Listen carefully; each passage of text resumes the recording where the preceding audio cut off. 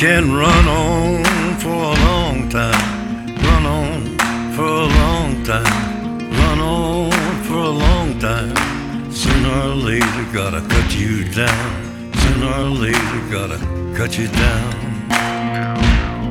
Go tell that long-tongued liar, go and tell that midnight rider, tell the rambler, the gambler, the backbiter, tell him that God's gonna cut you down, tell him that God's gonna cut you down, tell him that God's gonna cut you down. Well, good morning, everybody. Good to see you. If we've never met, my name is Justin. I'm the lead pastor here at Fieldstone. I want to warn you, I had a full bottle of Coke and just feel like I'm buzzing all over. I don't know what they put in that stuff, but it just hits different than the usual Coke. But it is what it is. So I just said to Brian, we got to do a Johnny Cash song at some point. Brian's voice, Brian can do a Johnny Cash. He does a mean Neil Diamond. I said, well, I'll build a sermon around the song. I know that's a horrible thing to do, but we just got to find a way to do a Johnny Cash song. But so we're jumping into the book of Judges today. We're going to spend the next 6 or 7 weeks on that this summer. But first, you guys remember that one kid in school? We had our high schoolers up here.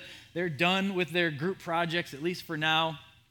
They've been through that. Remember that one kid in school, when they were in your group project, man, it opened up a whole world of possibilities, right? All of a sudden, an A became realistic. Before then, here's what you always make sure one of your best buddies is in that group with you. At least it's just the two of us. And then usually a third kid that you've known since kindergarten, but you still can't remember their name because you're just that big of a jerk, right? And so there's kind of the 3 or 4 of you, and you're thinking, all right, worst case scenario, we're going to battle through this. We'll do what we got to do.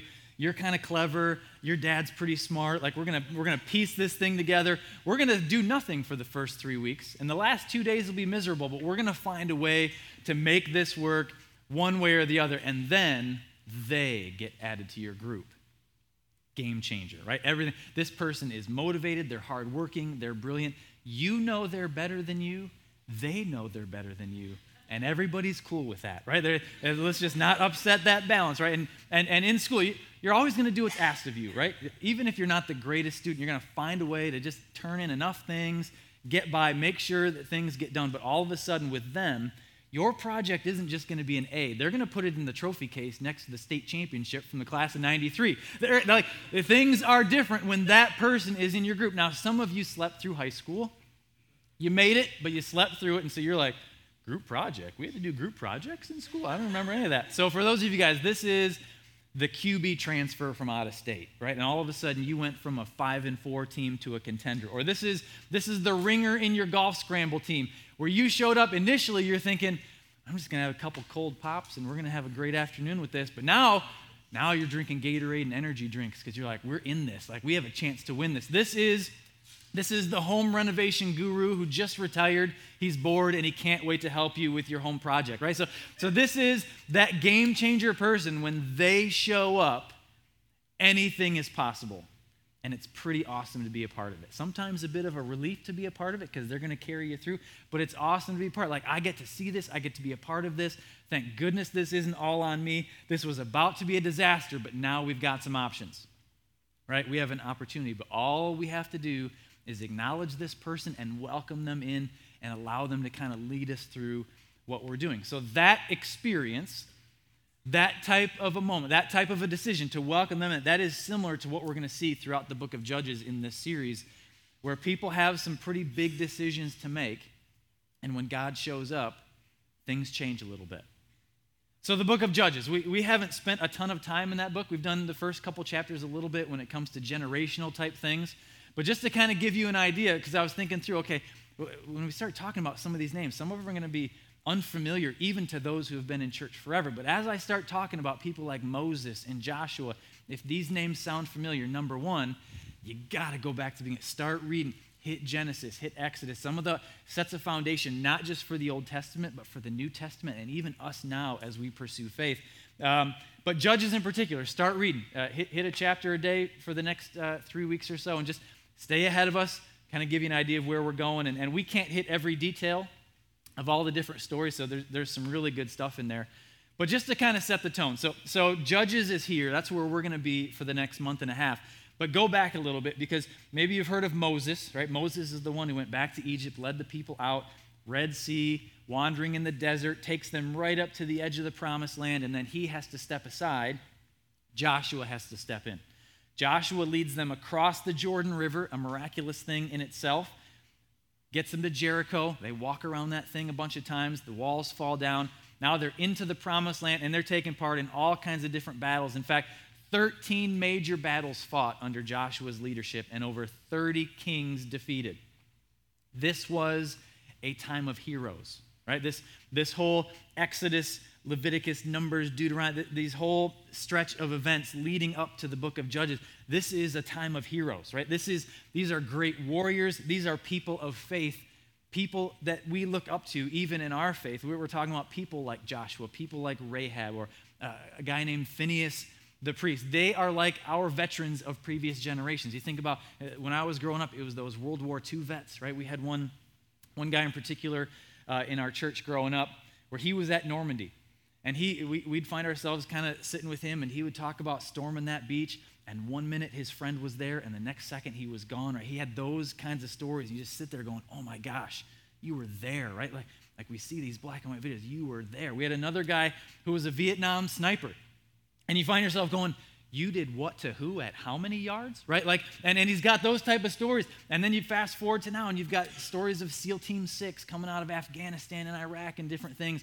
You just think, man, these people were there and they were doing it. Let me just sit back and let you tell your stories. I'm going to just sit here in awe of you because you experienced it.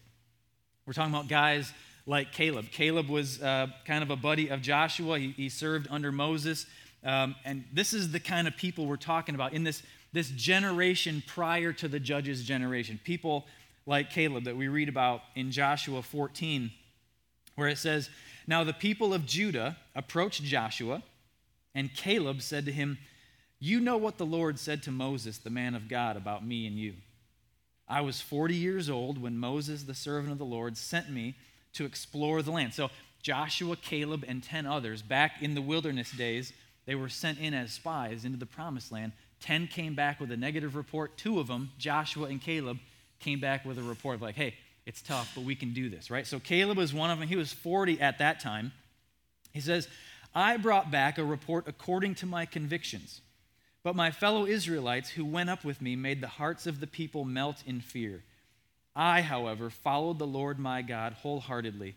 So on that day, Moses swore to me that the land on which your feet have walked will be your inheritance and that of your children forever, because you have followed the Lord my God wholeheartedly. Now then, just as the Lord promised, he's kept me alive for 45 years since the time he said this to Moses, while Israel moved about in the wilderness. So here I am today, 85 years old. I am still as strong today as the day Moses sent me out. I am just as vigorous to go out to battle as I was then.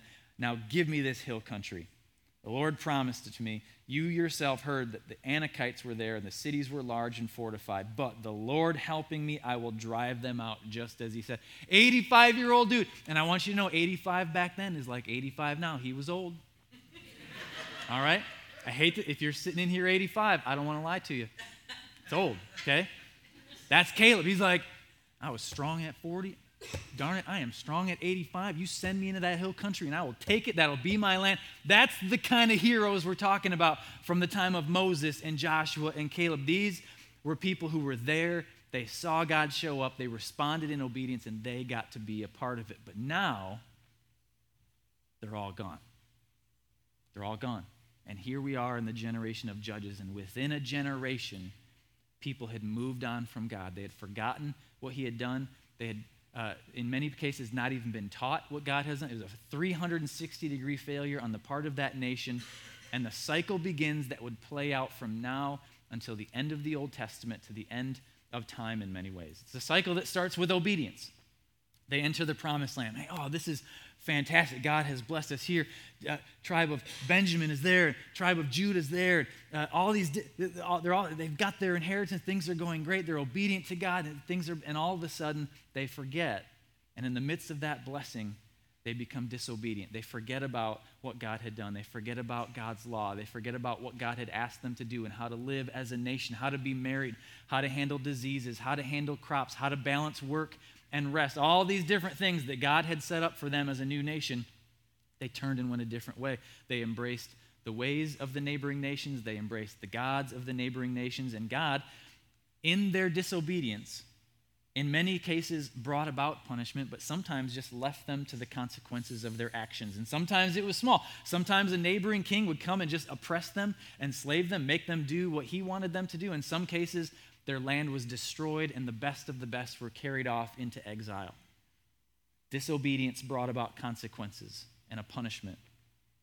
But in that punishment, in their pain, they would remember, oh my gosh, if we had only done what God had asked. And they cry out to him in many cases for hundreds of years, and God hears them and delivers them. And in that deliverance, they turn back to obedience, and the cycle starts all over again. So in the midst of that, now as we enter Judges, in the midst of the cycle, there is no Moses. Remember, that was generations prior. There's no Joshua to lead them, no Caleb to rise up and be an example of a great warrior and man of faith for them. And so now a new generation has to experience this trial by fire.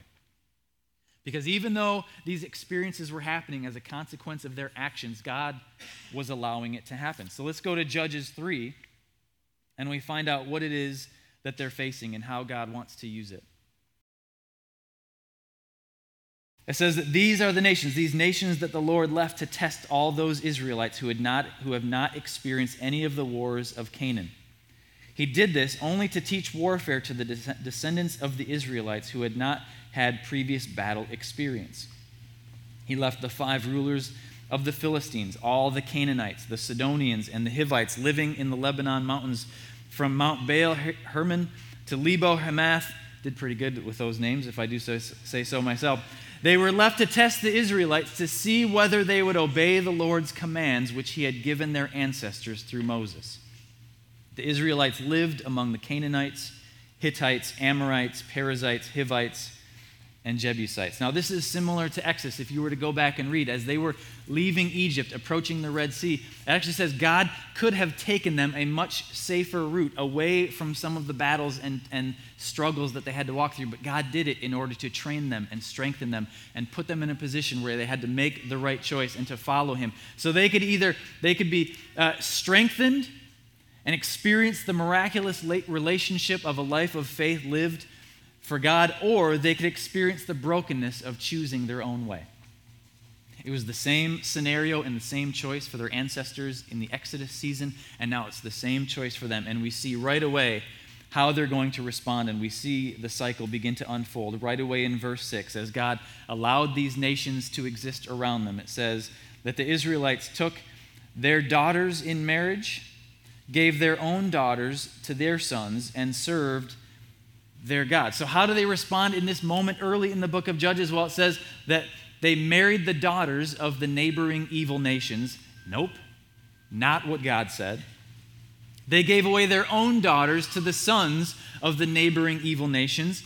Absolutely the opposite of what God said. And they began to worship the false gods of the neighboring evil nations, many times as a way of maintaining peace, right? If we just are able to kind of intermingle a little bit, this will be fine. That they'll kind of keep to their thing, we'll keep to our thing. And if we just mix it up a little bit, we'll keep things in a good spot. But that is the exact opposite of what God had asked of them. And so these would be some of their repetitive issues for generations beginning here in the book of Judges. And it kicks off the pattern that we just talked about.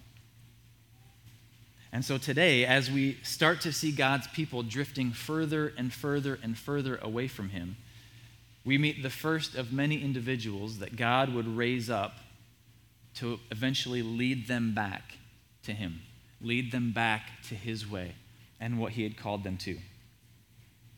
So we'll continue into Judges chapter 3, starting in verse 7, and we meet a guy named Othniel. It says, the Israelites did evil in the eyes of the Lord. They forgot the Lord their God and served the Baals and the Asherahs. The anger of the Lord burned against Israel so that he sold them into the hands of Cushan Rithhaim, king of Aram Naharaim, to whom the Israelites were subject for 8 years.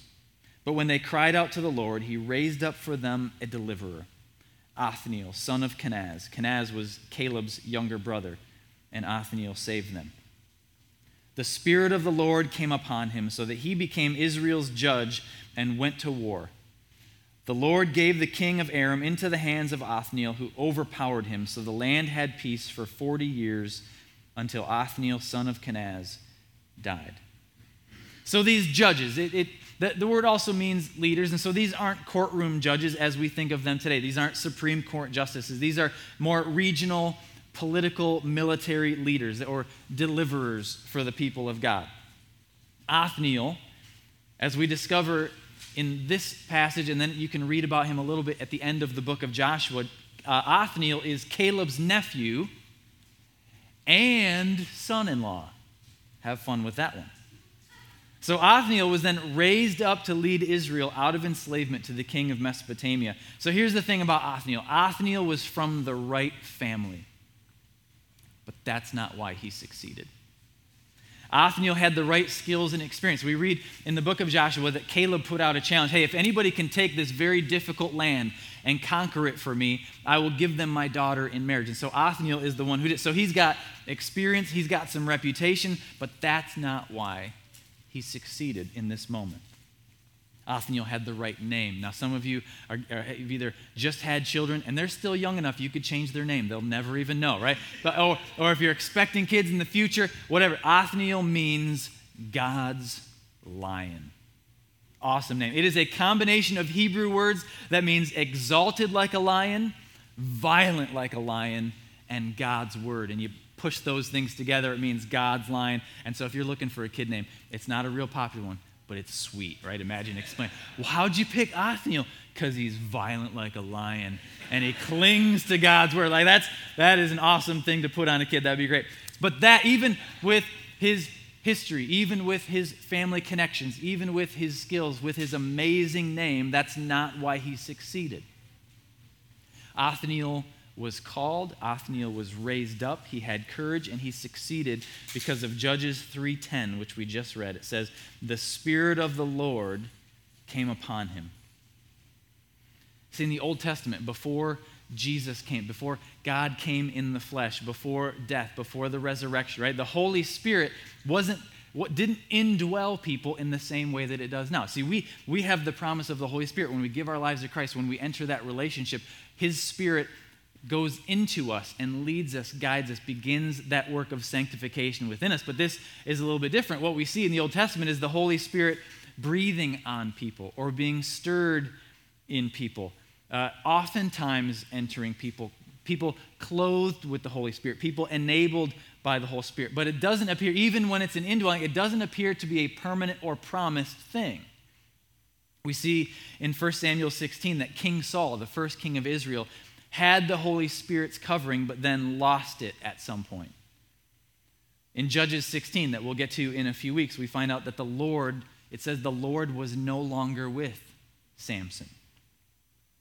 But when the Holy Spirit was present, when the Holy Spirit was active and empowering, watch out, because all of a sudden, anything became possible. Supernatural strength, supernatural wisdom, leadership, prophetic gifts. When the Holy Spirit covered people, as we see in the book of Judges, everything becomes possible. We even see a little bit of a hint of this type of interaction in the New Testament, and this came up a few weeks ago when we hit on Acts 1, this difference between the Holy Spirit living in us and falling on us or resting on us. Because like I said, with Christ, his Spirit is in us to lead us and guide us and protect us and empower us, give us wisdom that can only be accessible in him. But then we see in Acts chapter 1 at Pentecost, the Holy Spirit gets poured out in an extra measure on the apostles, and they come out speaking in tongues and teaching all kinds of people in different languages. And that Holy Spirit, that covering, becomes the catalyst for any work of God in the lives of people. Even Paul in Thessalonians talks about how it's possible for that Spirit to be ignored or to be quenched if we don't allow him to fill us or lead us. And so this is different than the Holy Spirit dwelling in us as believers. This is a covering falling on us. We see it in the Old Testament, we see it in the New Testament. And so that difference, that tension, that coming and going, that blessing and removing of the blessing We see in Judges very exciting times. We see amazing things happening, but we also see sad things at times. We see in the book of Judges gross and disturbing things at times. We see things that trigger the imagination as we read about some of these heroes and the miraculous things that God did through them, but we also see things that trigger disgust at some of their decisions that are made throughout the book.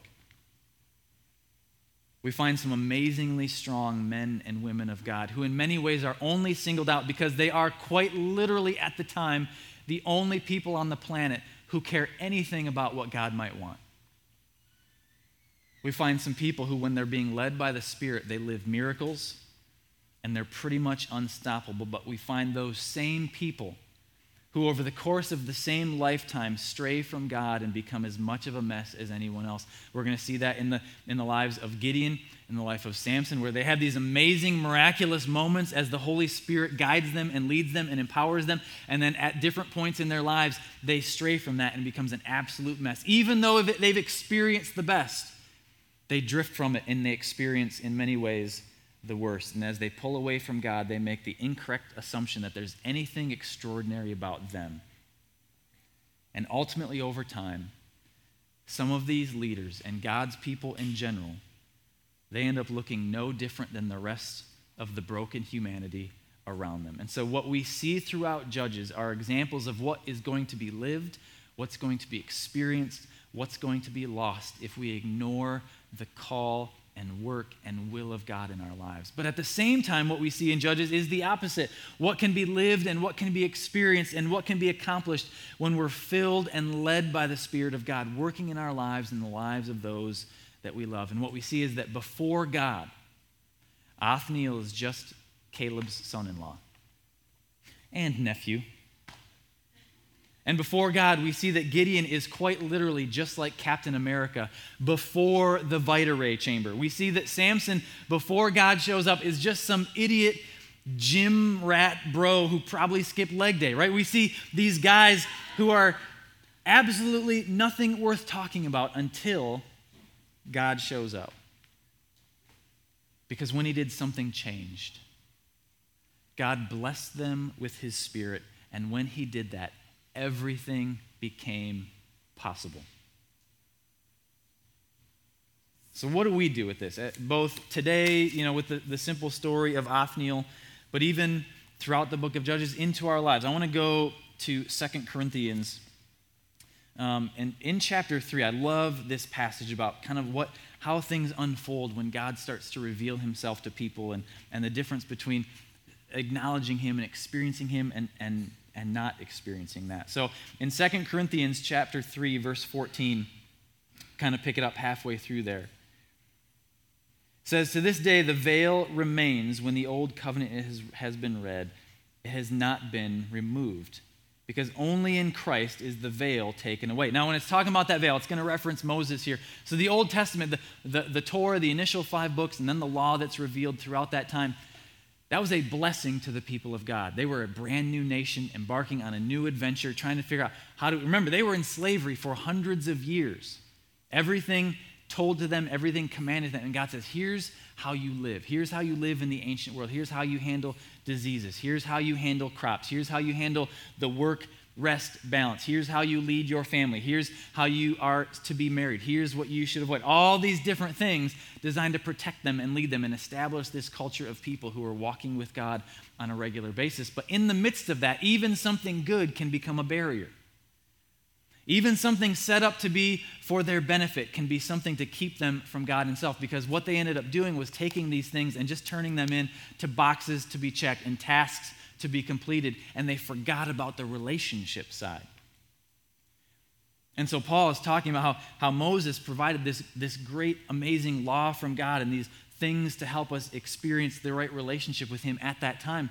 But the people, it became a veil to their eyes. All they saw were the rules. All they saw were the tasks. All they saw were the things that they had to be completed and make sure they were doing properly. And it became a veil across their eyes. They couldn't see God for who he was, and they couldn't experience Jesus for who he was. It says that same veil exists. And verse 15 says, even to this day when Moses is read, when the Old Testament is read, when the law is read, a veil covers their hearts. But it says, whenever anyone turns to the Lord, the veil is taken away. And now the Lord is the Spirit, and where the Spirit of the Lord is, there is freedom. And we all, who with unveiled faces contemplate the Lord's glory, we are being transformed into his image. And so when it comes to this veil and when it comes to experiencing the Spirit of God in our lives, I want to kind of take this in stages, because if you're here, if you're listening, and maybe it's just the beginning for you, right? Maybe you're still kind of in that skeptical phase, exploring, a little bit confused by what you're hearing, confused about some of the things that you see in Scripture, maybe seeking out, man, I feel like that I need to look into the spirituality thing. What is this God thing about? Who is Jesus? What's this all about? I want to challenge you. Acknowledge him. Acknowledge him. Turn your attention, turn your face in his direction. Acknowledge the possibility, acknowledge the reality of his existence. Recognize that if there is a creator, if there is a God, that he has something to say. And he loves you, and he cares about you.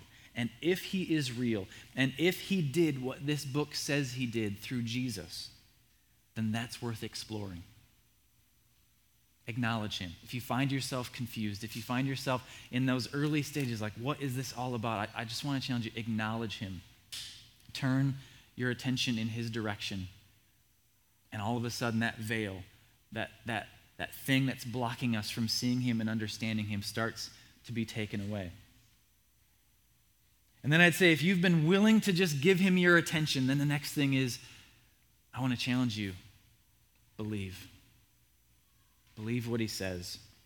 Take that huge step of faith. Because if you've been exploring, I got to believe you've come across the truth. You've read it, you've heard it spoken, and maybe you're in that mode where there was once a lot of confusion, now maybe there's a little bit of clarity, where maybe once there were walls in place or hardness in your heart towards Jesus, now maybe there's something softening a little bit. Where maybe once you didn't quite get it, now maybe it's starting to make some sense. Maybe still a lot of questions, right? I got questions about this stuff.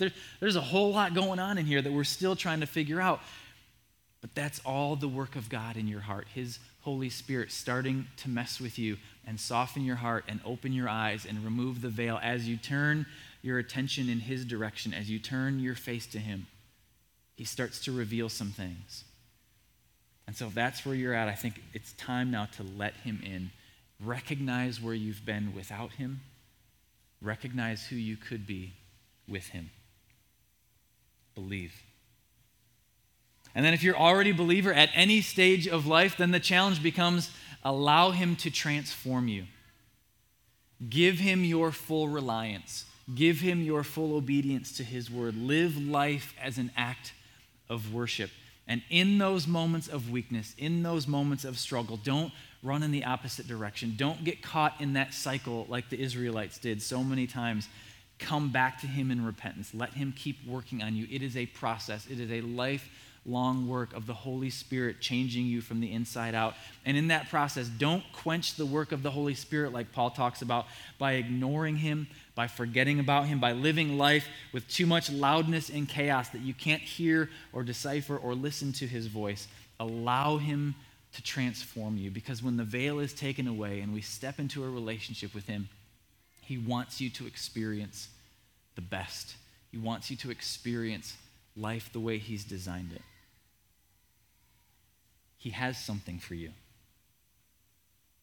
Will it require change sometimes? Absolutely. Will it require sacrifice on your part? Absolutely. Will it require you living and experiencing something different than you ever imagined? Absolutely. Will it require you being a little bit uncomfortable sometimes? Yes. Will it create questions in your mind about, am I supposed to go this way or that? Why am I feeling it? All these different questions, yes, those will exist. But here's the great thing. It's one of my favorite verses in all of Judges. Judges 2:18 says this.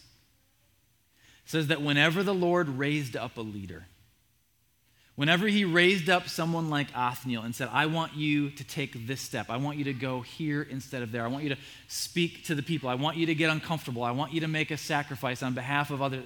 He says, whenever he raised someone up, whenever he called them up out of something, It says he was with the leader. The more you acknowledge him and turn in his direction, and the more you believe in him and lean into what he says, and the more you allow him to shape you and transform you, the more you'll experience his presence, and the more he'll perfectly equip you for the life that he's calling you to. Just like many of our tragic heroes that we're going to discover in the book of Judges, no one asked you to be anything amazing or special. No one asked you to be strong enough. No one asked you to be talented enough. No one asked you to be perfect enough. And God is simply asking you to embrace his presence in your life and let him build from there. Let's pray. God, we thank you for the example of some of these people in Scripture, specifically the book of Judges, where it's messy, it's gross, it's sad at times, and yet, God, it's exciting at times, because what we see, God, is that when you show up, anything is possible, not just in their lives, not just thousands of years ago, but, God, in our lives today, in our families today, in our communities today, in the lives of those we love today. God, when you show up, everything is possible. God, help us to turn our faces in your direction. Help us to acknowledge you. And when you've softened our hearts and revealed the truth to us, God, give us the courage to believe and step out in faith and begin that relationship with you. And then, God, as we walk with you, continue to mold us and shape us and transform us into the people that you've designed us to be. Help us to experience your best. We pray this in Jesus' name. Amen.